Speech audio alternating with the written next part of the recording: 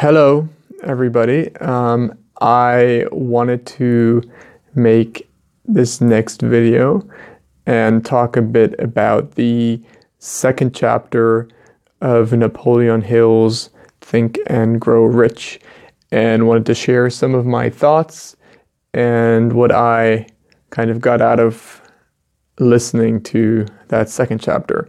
And the second chapter is on faith. And faith, in Hill's view, is so vital that nothing great has ever been achieved without faith.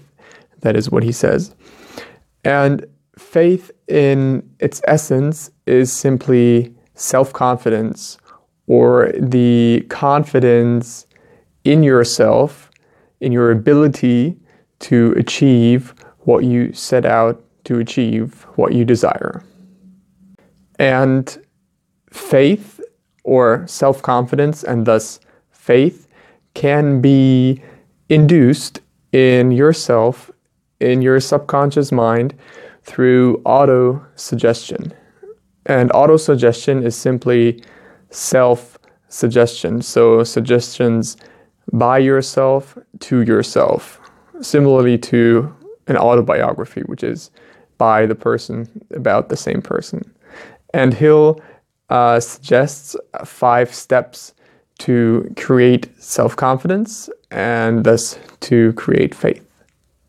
So these 5 steps, or rather 5 statements, are basically affirmations geared at creating self-confidence. So I will read them out. So here's the first one, as Napoleon Hill says: I know I have the ability to achieve the object of my definite purpose in life. Therefore, I demand of myself persistent, continuous action toward its attainment. I here and now promise to render such action. And this is the first of the 5 statements which affirms that self-confidence and that belief that we are able to achieve that objective. The second statement is about creating a mental image and visualizing, and knowing that through that visualization, those visual images will transform into physical reality eventually. So the second statement is: I realize the dominant thoughts of my mind will eventually reproduce themselves in outward physical action and gradually transform themselves into physical reality. Therefore, I will concentrate my thoughts for 30 minutes daily upon the task of thinking of the person I intend to become, thereby creating in my mind a clear mental picture of that person. The third statement is specifically about self-confidence and knowing that any desire that is held in the mind for long enough will seek expression through the practical means of achieving that desire through autosuggestion. So it reads as follows: I know through the principle of autosuggestion, any desire I persistently hold in my mind will eventually seek expression through some practical means of obtaining the object back of it. Therefore, I will devote 10 minutes daily to demanding of myself self-confidence. Now, the fourth statement is about the definite chief aim in your life. And one thought I had here is that he does not go into much detail how you find out what your chief aim in life is. So what I did is I got real quiet and kind of meditated and looked at what I actually wanted and then wrote that down. So that's kind of a prerequisite for this statement.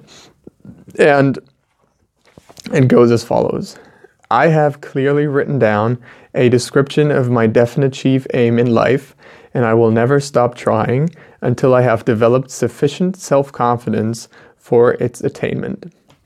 So one step here is write down your statement, and the second would be develop the self-confidence to attain that object. The last and the fifth statement is quite interesting because it's a bit different than the others, the previous ones. This is about how nothing substantial, no wealth, nor no status, no power can ever last if it's not built on truth and justice. And he mentions how important it is to eliminate negative thoughts from your mind, and more or less he says you have to give first in order to receive. So here's the full statement.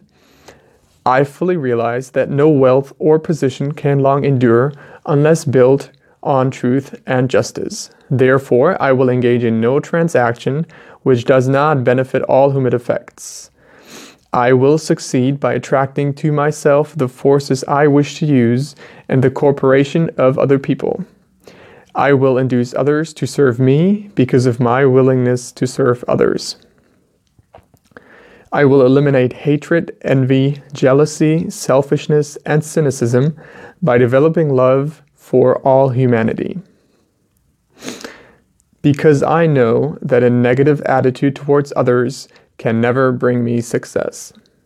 I will cause others to believe in me because I will believe in them and in myself. I thought especially that last part was very powerful, that you can get others to believe in yourself, in you, if you believe in them and in yourself. So it's not only about giving everything away completely, but also creating that self-confidence to believe in your own ability and in your own ability to achieve your desire.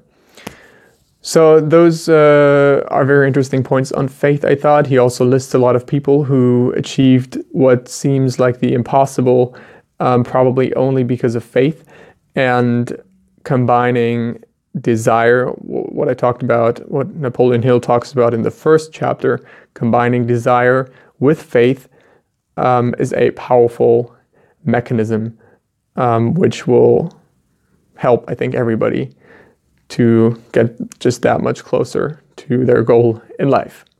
So with that said, I will continue reading and report back as soon as I find out more.